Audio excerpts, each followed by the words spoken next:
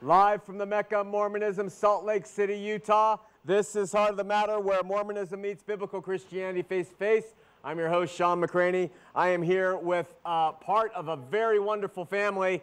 We have Cade here to my left, holding Kayla. And then we have, they're all cousins. And then we have Shayna and Adriana being held here by Aubrey and Nicole. Now, Nicole is married to Cade, and Aubrey is Nicole's sister. And at Burning Heart, I had the opportunity to not only baptize these three adults, but their mom as well, Sherry, who lives in St. George.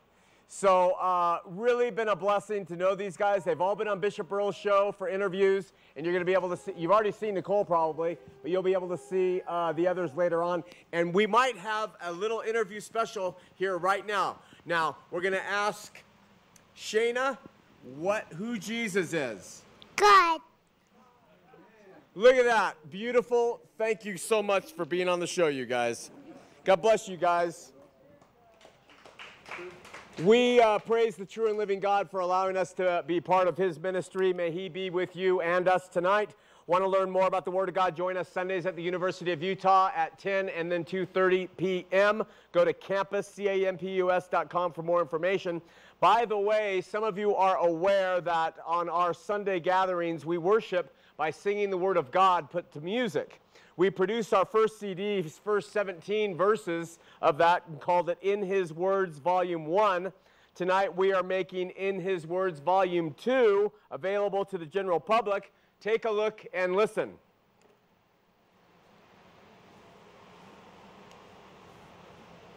Tell me how it looks.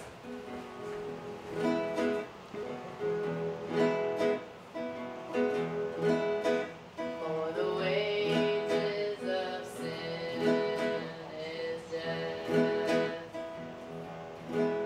but the gift of God is eternal life in Christ Jesus our Lord. For as the one man's disobedience, many were made sinners, so also by one man's obedience, many will be made righteous. But where sin abounded, grace abounded much more. But where sin abounded, grace abounded much more. Then Jesus said to his disciples, if anyone desires to come after me, let him deny himself and take up his cross and follow me. Lest they should see with their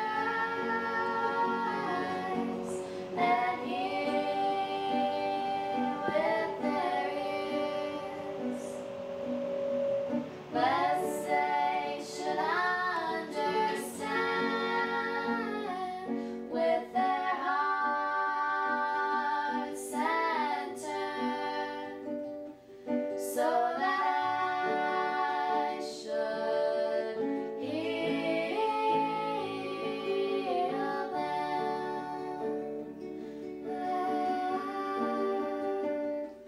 so that I should heal them. Alrighty, that's it.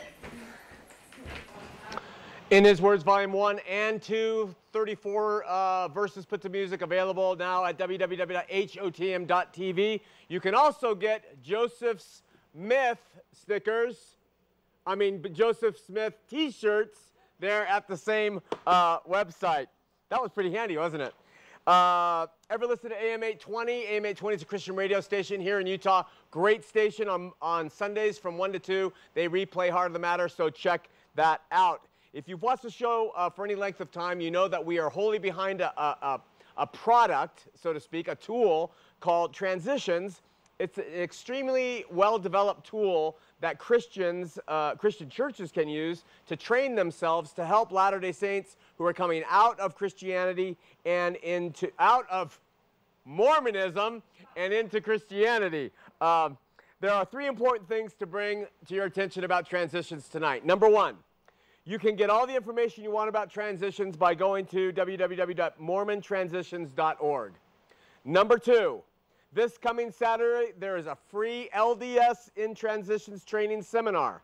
It's for anyone who wants to know how to use the transitions tools. It's going to be this Saturday, September 8th from 9 till noon at Good Shepherd Lutheran Church. Address should be up on the screen. It's at 8575 South, 700 East, Sandy, Utah. That's Good Shepherd Lutheran Church. Finally, beginning tonight, right after this program, stay tuned because they're going to begin a special 4-part transitions segment airing right here on TV 20. So right after Heart of the Matter, in the comfort of your own home, you can see the transitions program and how it works played to you. So as soon as we say see you later, stay tuned and you'll be able to watch it here on TV 20. The first of 4 parts, and it's going to be played for the next month.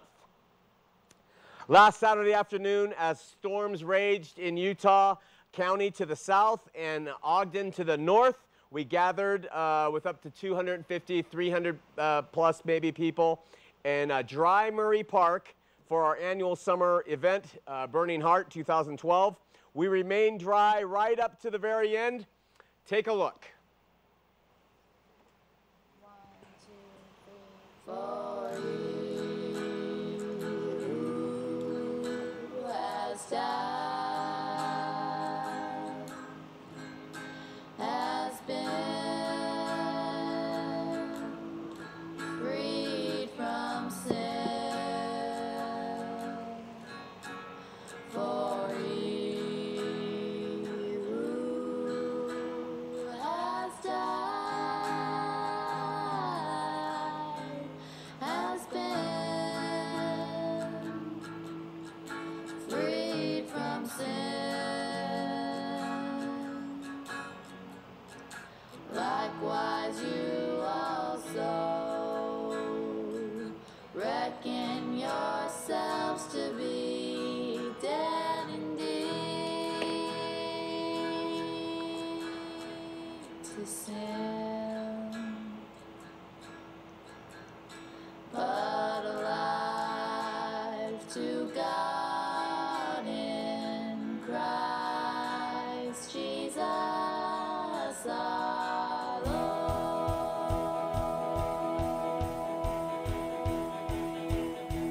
For he who has died has been freed from sin.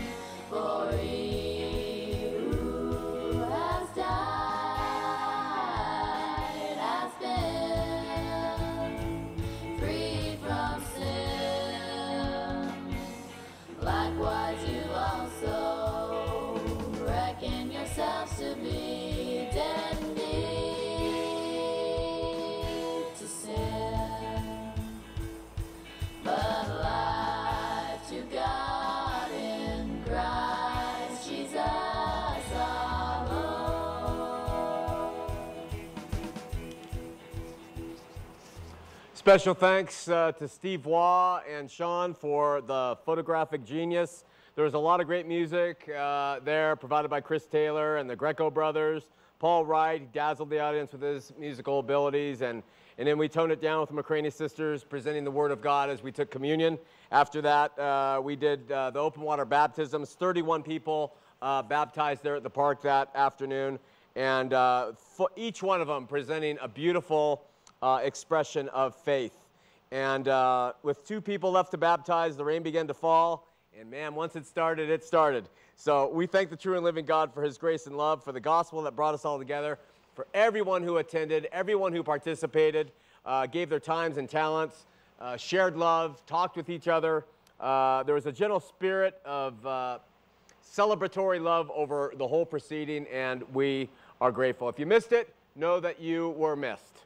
3 events for your calendars. First, this coming Thursday night, September 6th, 7 p.m., I'll be speaking at Calvary Chapel, Cedar City. So if you've been watching Heart of the Matter down there in southern Utah, you know who you are. Grab your family, your friends, your neighbor, whatever. Come on up to Calvary Chapel, Cedar City. That's Thursday, 7 p.m. Then the following week on Saturday, September 15th, I have the pleasure of speaking at an event in Spanish Fork. They're calling it the Good News Celebration. You can get more information about that at www.goodnewscelebration.com. Doris Hanson, Dennis Higley will be speaking. Adams Road will be performing down there. And so check that out. Finally, this is going to be really good. They did it last year. Norman Geisler, Dr. Norman Geisler, is going to be speaking on how to interpret the Bible and dealing with alleged errors in the Bible on Sunday, September 23rd from 1 to 3:30 p.m. at the Grace Community Bible Church in Sandy. Now, I am so committed to this that we're going to cancel our afternoon church gathering on that Sunday, the September 23rd Sunday, so that people can go and attend this.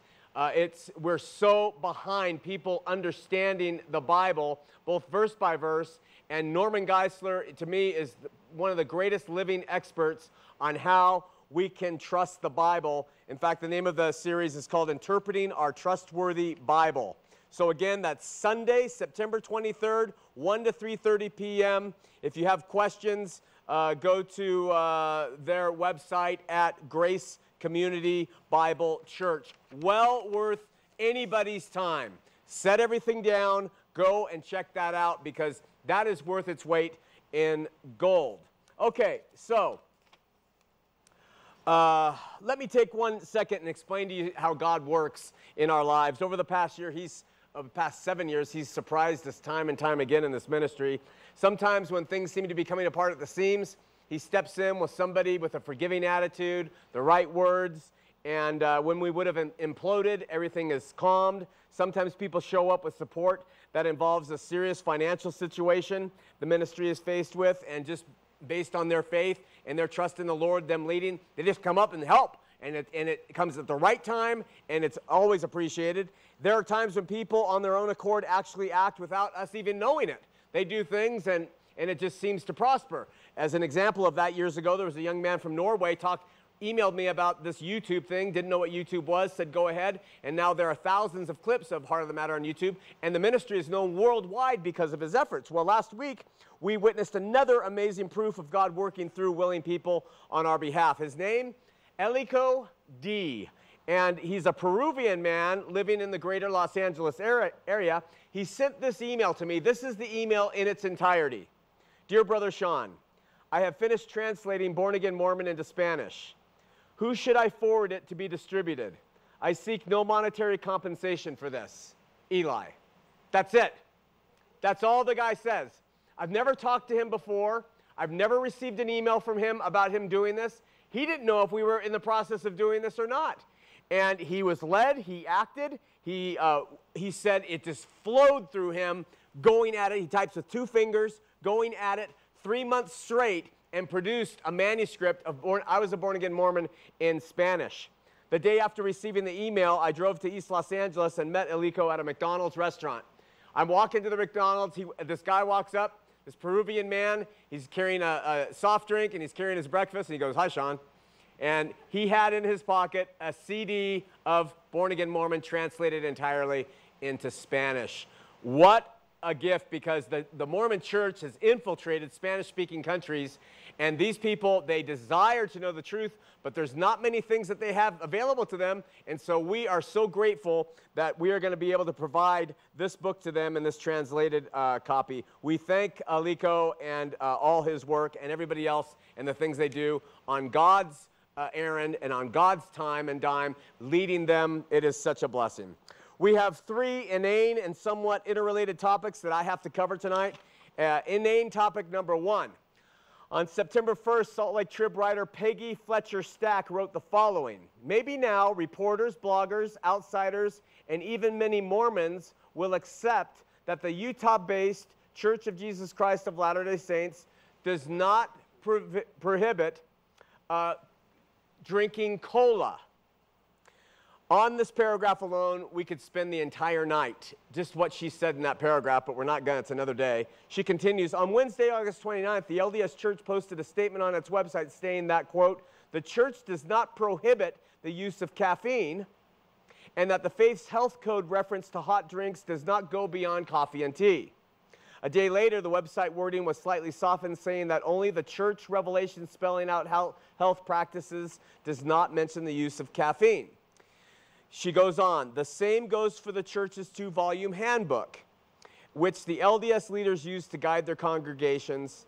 It plainly states that, quote, the only official interpretation of hot drinks in the Word of Wisdom is the statement made by early church leaders that the term hot drinks means coffee and tea. Fletcher Stack adds, that doesn't mean church leaders view caffeinated drinks as healthy. They just don't bar members, say, from pounding a Pepsi, downing a Mountain Dew, or sipping a hot chocolate.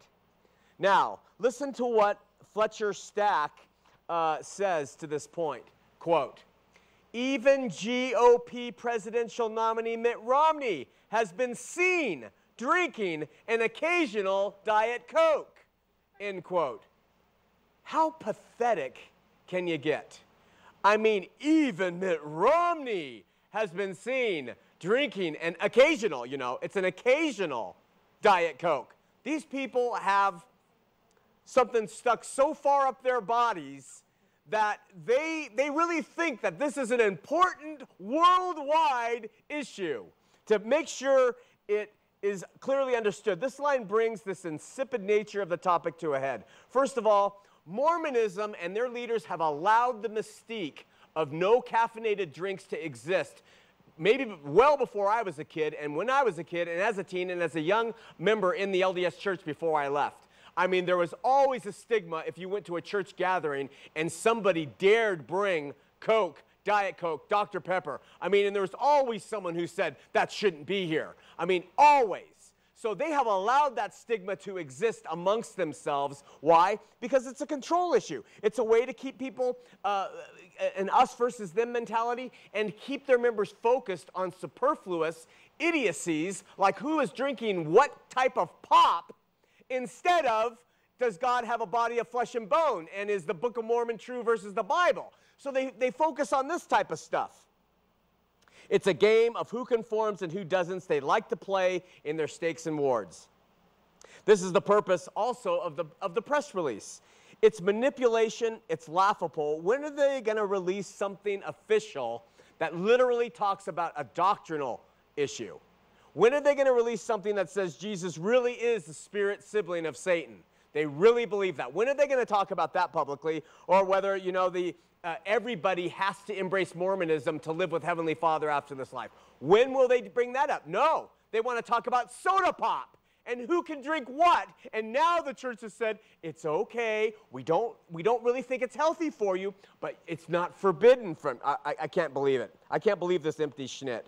So that's schnitt. It's schnitzel. Okay, now listen to this paragraph by Fletcher Stack, the Ellsworth Toohey of the Trib. It sounds so important and ridiculous at the same time. Ready?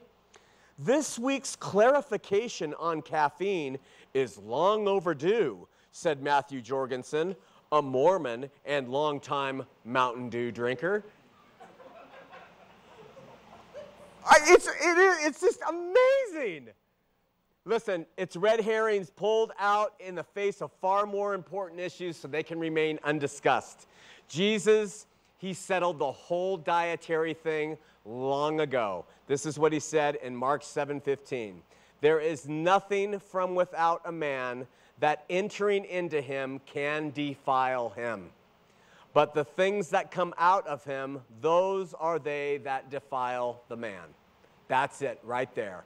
I could eat battery acid right now. It might kill me, but it doesn't defile my soul relative to God. There is nothing that I can ingest that's going to defile me before God, especially in somebody who has been cleansed by the blood of Christ. Inane topic number 2.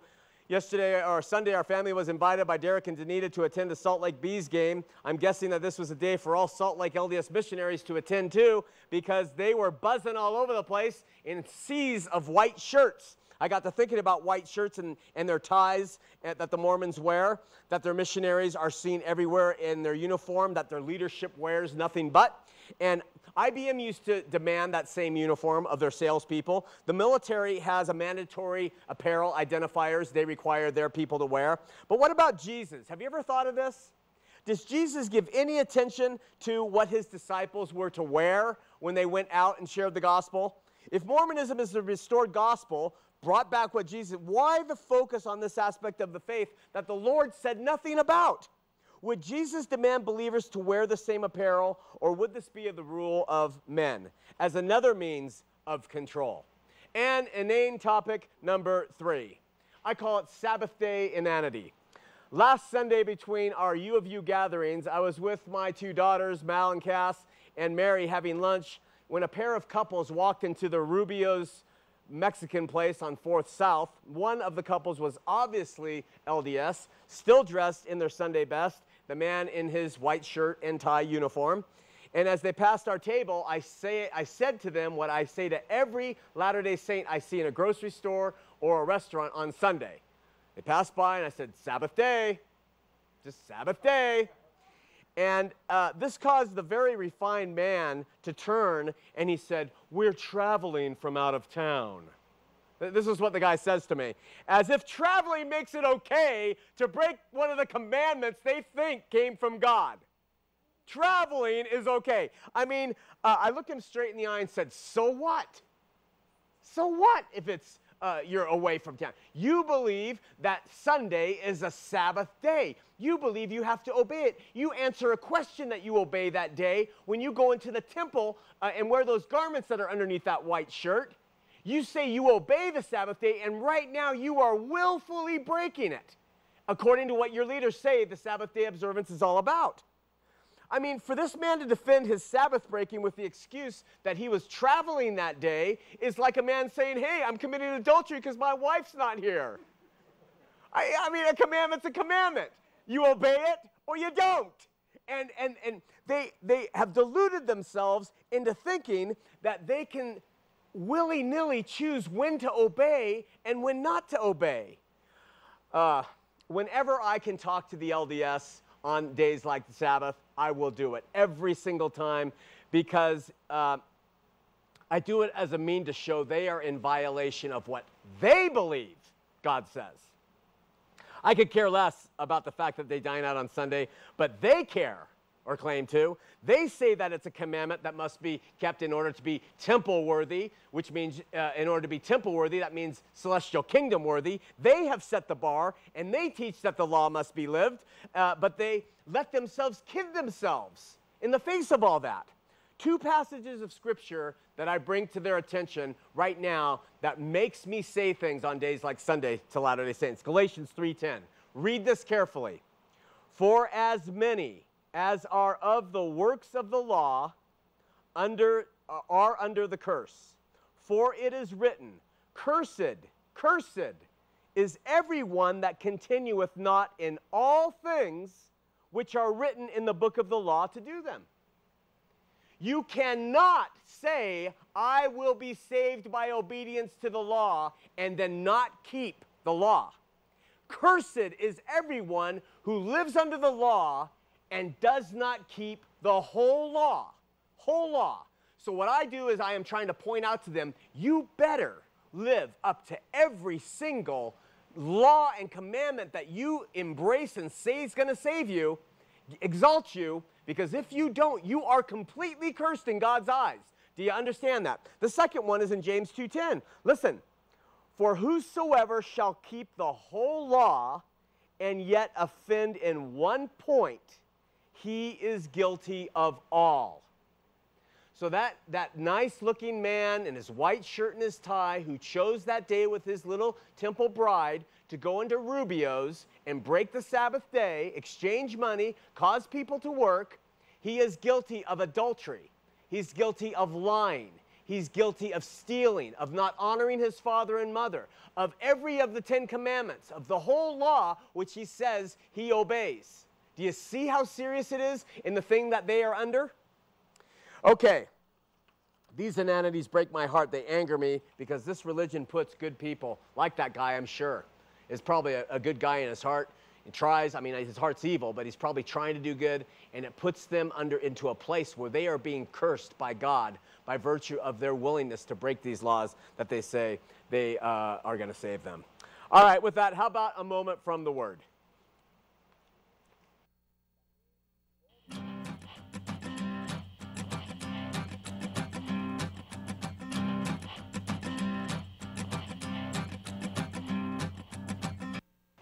Last week, we covered Jesus' response to Philip, who asked Jesus to show him the way.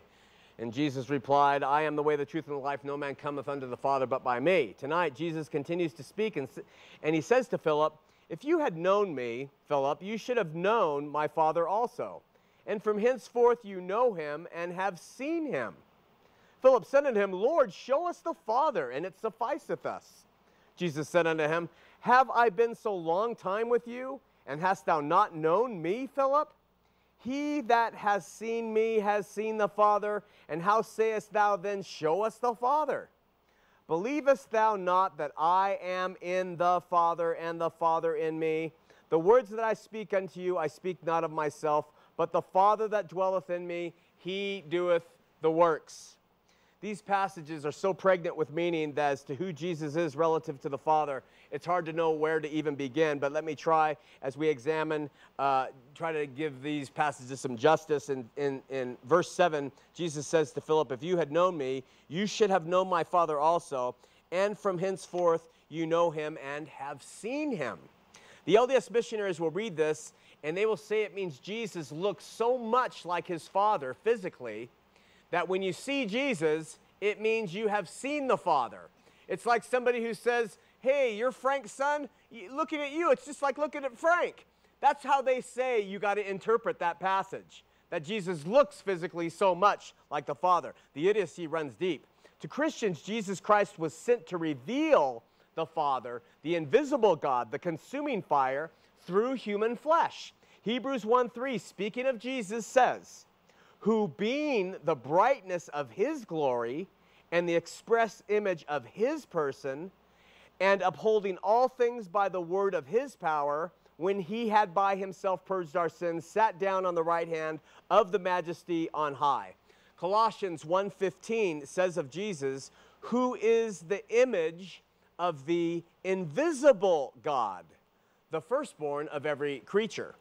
Speaking of Jesus, who he proved as God nearly 13 verses earlier, John says in John 1:14, and the Word, meaning Jesus, was made flesh and dwelt among us. Listen, and we beheld his glory, and the glory as of the only begotten of the Father, full of grace and truth. Like the LDS, Philip did not understand Jesus, so back in John 14, Philip says, Lord, show us the Father, and it will suffice us. It will satisfy what I'm asking. And listen to how Jesus responds. He says, have I been so long with you, and yet thou hast not known me, Philip? He that has seen me has seen the Father. And how sayest thou then, show us the Father? Listen, the only way Jesus could say this in this way would be if God is one God of three persons. To see Jesus is to see the invisible God, is to understand him, is to see his works and his glory and his love. Jesus' flesh was not God, but what was encased within his flesh, all the glory, all the light, all the fire, all the power that comes with it, that was God. So when Philip said to Jesus, show us the Father, Jesus was like, what do I need to do to prove to you that I reveal him completely, Philip? And he wraps it up with verse 10, believest thou that I am in the Father, and the Father in me? With the Father existing as an invisible spirit, and Jesus as God being in spirit, then they being in each other is entirely possible. If God is a spirit and invisible, him being in Jesus and Jesus' spirit being in the Father is entirely possible, and the passage makes sense. But if the LDS version, that the Father is in a body of flesh and bone, it would be impossible for the Father to be in the Son and for the Son to be in the Father. And with that, let's have a word of prayer. Father God, we seek your help and love and guidance. We pray for those who are seeking for truth, that they will come upon the station or the program. And we pray for those who are seeking now, who are struggling with their faith, that you will reveal yourself to them. Bless those who volunteer and support. Help the ministry to grow in the face of the exponential growth of Mormonism today. In Jesus' name, amen. All right, Derek, the Micah clock's off, so I don't know our time. We left off last week in our verse-by-verse examination of the Book of Mormon with Lehi and his family landing their handmade wooden ship on the Americas. And according to chapter 18, they found cows, horses, oxen, and asses, which Joseph didn't realize did not exist in the Americas until the Europeans brought them over 2,000 years later. According to Joseph Smith, they also discovered plenty of gold, silver, and copper. We're going to pick it up in chapter 19, and we're going to try to finish First Nephi going through verse by verse. And it says there that Nephi is told by God to make another set of brass plates. I would suggest that this is where Joseph transitions in the explanation of the lost 116 pages. It is here in the Book of Mormon that Joseph begins to deliver a religious text to the Book of Mormon of a highly religious nature to make up and give a different version of what those lost 116 pages were talked about. And so it's here when he says, we landed in the Americas and I needed to make a new set of plates, that we now have this new set of plates and the information is going to come from them. Prior, the lost 116 pages of Joseph Smith's Book of Mormon were essentially historical narrative. But to cover his tracks, he ventured into a new direction with these new plates that Nephi was commanded to make. And on the new set of plates, he is instructed to only include the more plain and precious parts of their history, leaving out any unnecessary events which might alleviate excess inscriptions, which certainly were hard to do, to take a stylist and engrave it in these plates. And so Nephi is commanded, now shorten up your sentences and let's keep it clean. So remember, Nephi didn't have anything on the plates unless it was sacred, but he does admit that he might make some mistakes as he's writing. And he says, just like the guys of the Bible did. Okay? That's in the Book of Mormon. 1 Nephi 19:6. He says, nevertheless, I do not write anything upon the plate, save it be that I think it be sacred. And now, if I do err, even did they err of old. What he's saying there is, if I make a mistake, so did they make mistakes when they wrote the text of the Bible. Not that I would excuse myself because of other men, he says, but because of the weakness which is in me according to the flesh, I would excuse myself. You got to understand something about this. Christians call the original autographs that, for instance, Isaiah received from inspiration, inerrant, without error at all, you see. But in the Book of Mormon, chapter 19, 1 Nephi chapter 19:6, Joseph Smith says, if there's errors in this, they erred when they wrote the Bible too. And I'm not excusing myself, he says, because of other men's weaknesses, but nevertheless, they could come out that way. This is all the makeup of a man trying to cover his tracks. But here Joseph Smith says otherwise. So 600 years before Jesus is born, 1 Nephi 19:8 goes back and speaks about his birth. Because some of the facts that the Book of Mormon brings out now about Jesus are not mentioned in the Old Testament, Joseph created some new prophets to reveal these things, Zenoch, Neam, and Zenos. And all three of these prophets knew things about Jesus, that he would be crucified, that there would be darkness, and that he would be spit on. And all of those things are included in verses 10 through 23 of chapter 19. And there's a lot of talk about the house of Israel too, Nephi's brethren, all this stuff. This is beginning to tap into the theme of which the view of the Hebrews brought to Joseph Smith constructing the Book of Mormon. Finally, Nephi says he's going to swipe a couple of chapters from the book of Isaiah.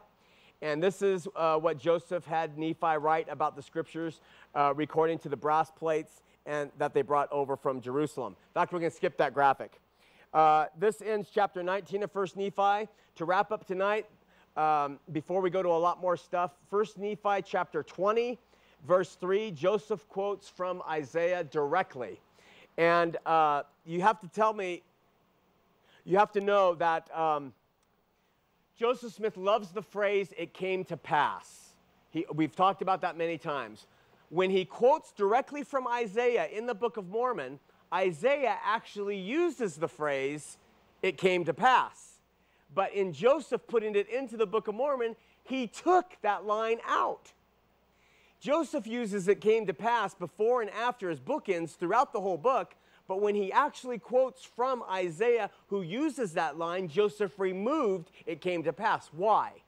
Because Joseph didn't want the reader to think that he had borrowed from the Bible. So he took his favorite line that Isaiah used, "it came to pass," he removed it from the copy he put into the Book of Mormon. Amazing. In 1 Nephi 22:15, Joseph had Nephi write some 500 years before Christ that he wrote and he quoted a passage from Malachi. Okay? Malachi is the last book of the Old Testament. This is 600 years before that time, suppose. Well, 400 years before that time. So in the Book of Mormon, 1 Nephi, Joseph is quoting from a passage in Malachi which has not been written yet in terms of time. Malachi wasn't even born. Malachi had not even received that revelation to write in the Bible. But Joseph Smith is quoting it well before his birth. Can you see the anachronism and the plagiarism? And that passage is in Malachi chapter, I don't have it, chapter 4, I believe. I didn't put it in my notes, sorry. And then finally, in 1 Nephi 22, verse 20, Joseph Smith, he takes from Peter's writings in 1 Peter, and in those writings, Peter is paraphrasing Deuteronomy.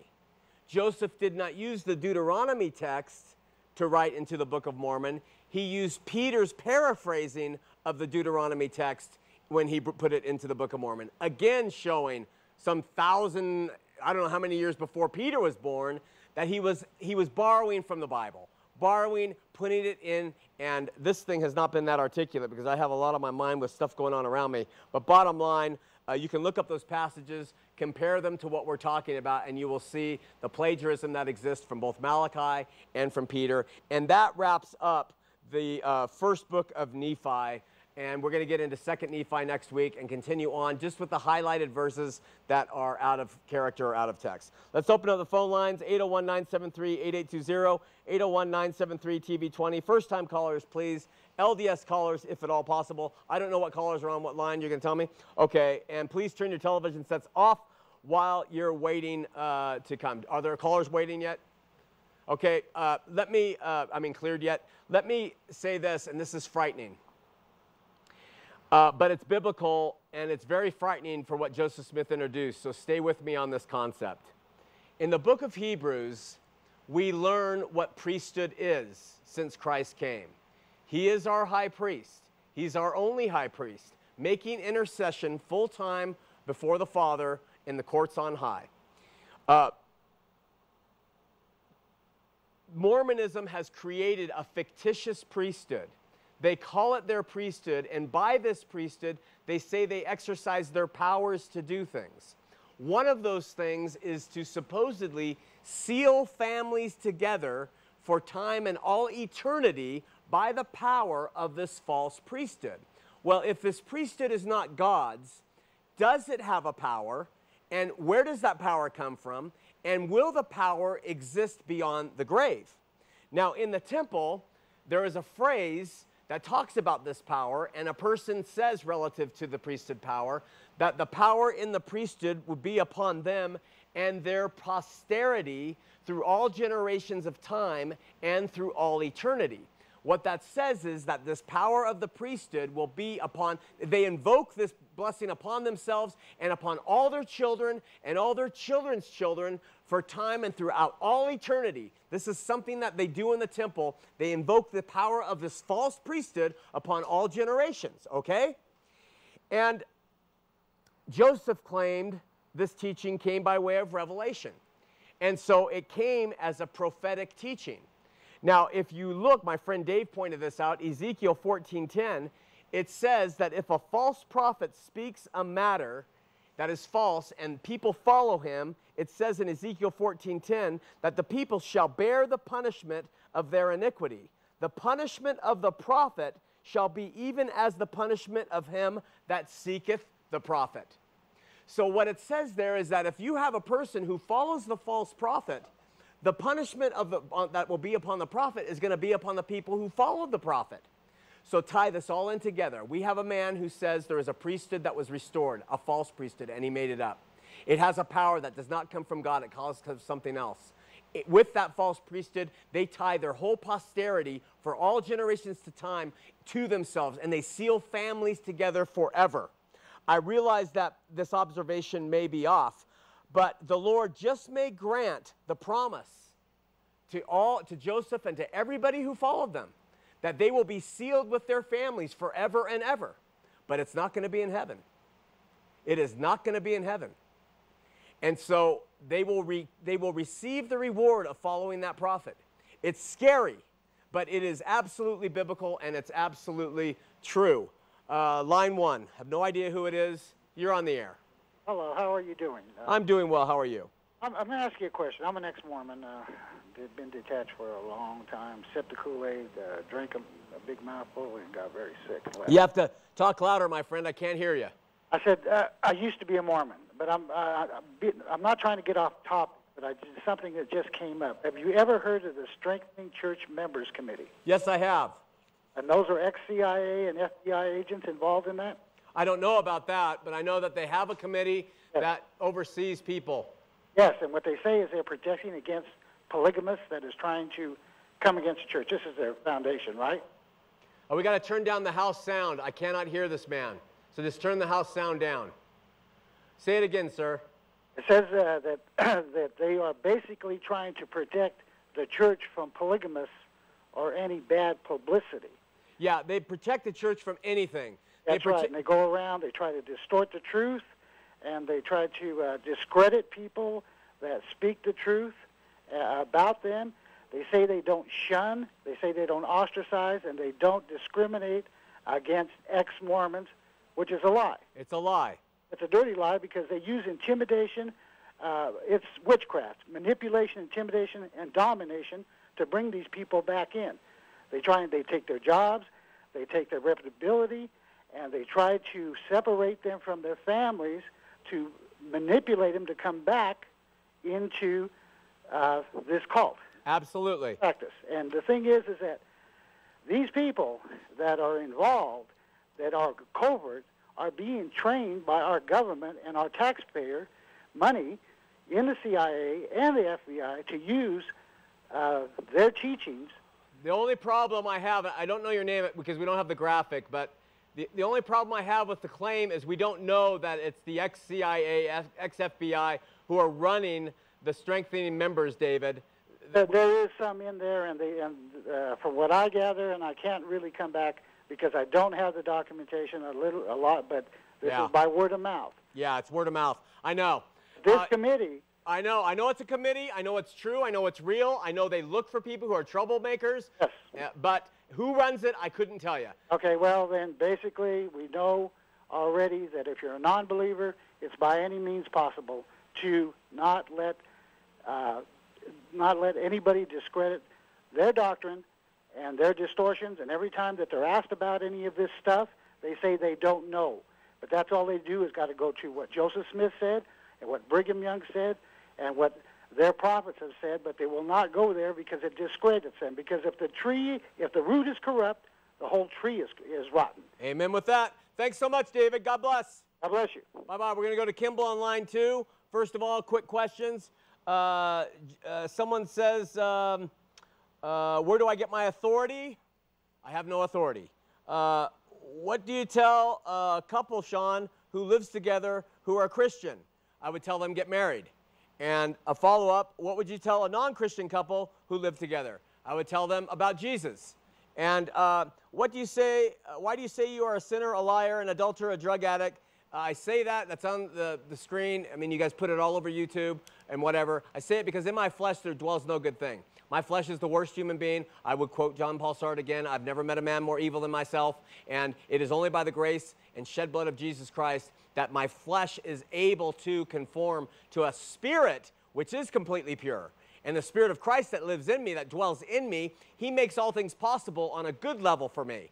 But if I didn't have that Christ in me, if I didn't have him save me, I would still be the same reprobate. And so I don't make any distinctions. Neither did Paul. In his flesh dwells no good thing. No good thing. In my flesh, no good thing. So you guys who pick apart the statement and make big things about it and say, oh, you know, he says he's this and this, and he thinks sin is okay, that's a lie. I don't think sin is okay at all. I'm grateful that the Lord released me from it, but that's the context of that statement. We're going to Kimball on line 2. Kimball, you're on Heart of the Matter. Kimball, you're on the air with Sean. Kimball. Is it 2? Gonna go to Terry on line 3. Terry, you're on Heart of the Matter.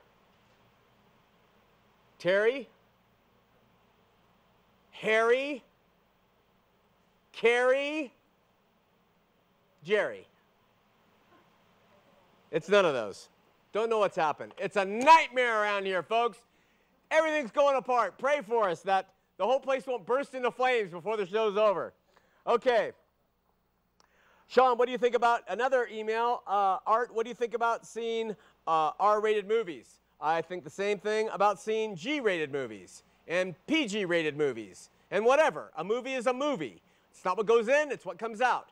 If the movie has merit, if the movie isn't bent on giving me a gratuitous sex and violence and language, and it's been on some art form and there's something in it that causes it to be R, I prefer that over some teenage movie that's rated PG-13 where they're just making out all the time and you know, alluding to the fact that, ooh, you know, movie. Get over it. Why do you need all these little rules, you people?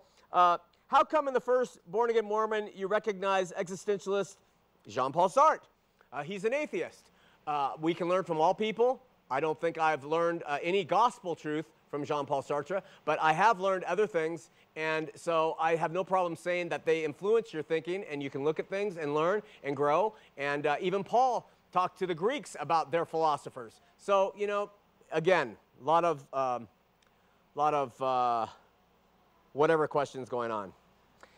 You say the gospel is only to believe Jesus was born, died for sin, buried, rose 3 days later, witnessed by many.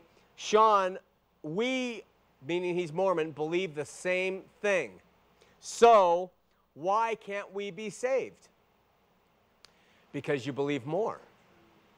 You believe more, and that's another gospel.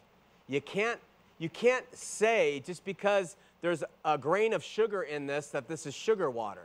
It's got to be full of sugar. And that's the gospel of Jesus Christ. The pure gospel is 100% pure sugar or salt or whatever you want to use. And Mormonism takes a little few grains and throws the truth in there, but it adds a whole bunch of other stuff that goes counter to what that gospel message is. The LDS call the gospel not what I just described. The LDS say their gospel is you're born, pre-existence, you know, you live, you obey the rules, you get baptized, receive the gift of the Holy Ghost, go on a mission, obey, go to the temple, get sealed for time and all eternity, work your brains out, obey the commandments with exactness, then you go on to become a God in the future. All that stuff is extra biblical and not Christian, therefore not the gospel. Do we have anybody? Terry, back on line 2. Terry, you're on Heart of the Matter. Hi, John. I'm a first-time caller, and I wanted to, you were talking about the caffeine thing, and I remember I was LDS and lived in California, and this was about 1970 or 71, and we were hearing all the time about, you know, you can't drink caffeine, it's in Coke and everything, you can't have any of that stuff because of the word of wisdom. And then some incidents happened, and we ended up moving to Salt Lake City. We felt it would be great if we could move into the shadow of the temple. When we got here, we found out the only thing in shadows was darkness, but my bishop told me I could go down to the church employment office and try and find employment. And I went in there, and as you walk in the door, there's a giant Coke machine there. Yeah. And I really freaked out because, you know, we're not supposed to drink Coke, so why does the church have a Coke machine in there? Exactly. And I found out they were saying that, well, they don't really keep that, they don't follow that here because all of the Coke distributors are owned by church members or bishops. I believe it. Hey, Terry, really good insight. I appreciate it because it backs up. You know, I experience the same kind of thing, and most Latter-day Saints do. And so this pronouncement, it's just puppeteering. And, you know, really good call. Really appreciate it, my friend. Thank you. Take care. Thanks so much. Bye-bye. We're going to Kimball. He's LDS, a first-time caller. Kimball, you're on Heart of the Matter. Yes, Sean? You're on the air, Kimball. Okay. I just had a question. Does Jesus has a body, so does God have a body because Jesus has a body? Jesus has a body. Jesus became incarnate. Jesus. Yeah, but does he still have a body? I was wondering. Absolutely, absolutely, because he's going to return with it. Remember, he ascended with it, and he needs to return with it. Yes. Okay, that's what I wanted to know. So God is all-consuming fire, and he's spirit, and he also has a body. Then, right?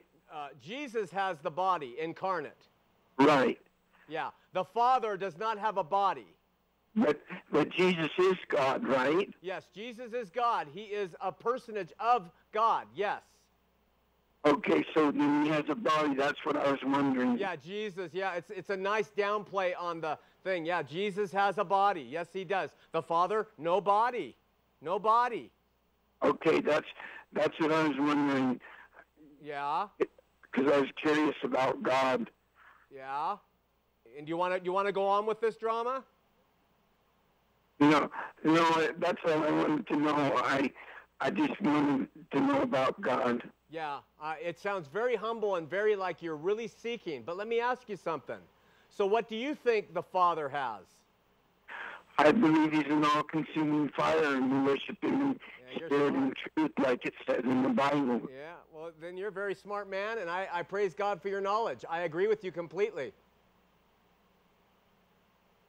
But I was just wondering, because Jesus was resurrected, so God also has a body, but it's Jesus' body. Yeah, Jesus who became incarnate to reveal the Father to us fallen people. That's right. You're thinking right along the right lines now. Thank you. You're welcome. I want to tell you something, that his train of thought was standard LDS for trying to refute the Trinity. And when they do this, so God has a body then. No, Jesus has the body. So, but does Jesus, and so what he was doing was he was putting out there that he was just trying to really understand this, at the same time trying to teach that it's not logical to believe that Jesus is God, that Jesus has a body, but that the Father does not have a body. And so I would probably bet, not a betting man, I don't like to lose money, but I'd bet $100 right now. That man is LDS. I bet $100 right now that he was calling to get that across. But he was good at it. Let's go to James in Brentwood. James, you're on Heart of the Matter. We got 1 minute, James. All right, thank you, Sean. Real quick, my friend who is a Mormon, the other day I talked to him and he said I was praying wrong if I was to start my prayers with Jesus in heaven, then pray, say what I'm going to say. He made a suggestion that I pray Father in heaven, end it in Jesus' name, or my prayers fall dead. Do you have an opinion on that? I think that in Scripture we have people praying to Jesus after his ascension. We have Stephen, I think the first martyr, said, Jesus, save me. We have other instances of people praying to him. And so I think that the LDS missionaries, they teach, it's called the order of prayer. And it's taken from how Jesus taught his disciples to pray. Our Father which art in heaven, hallowed be thy name. And, the whole thing. And then he told them to pray in his name. I see that as a very good form of prayer. You pray to the Father. But I do not believe for a second that when someone cries out to Jesus and prays to Jesus, that those prayers fall on deaf ears. He is our intermediary. The LDS have formulated many things to make them religious systems that are proprietary religious products for their religion. And they stick by that, but I would completely renounce what he's saying, that your prayers fall on deaf ears. I mean, what about someone who just looks up and says God and doesn't use any of the other titles? Does God hear their prayers? I think so. We are out of time. I'm sorry to cut you off, my friend.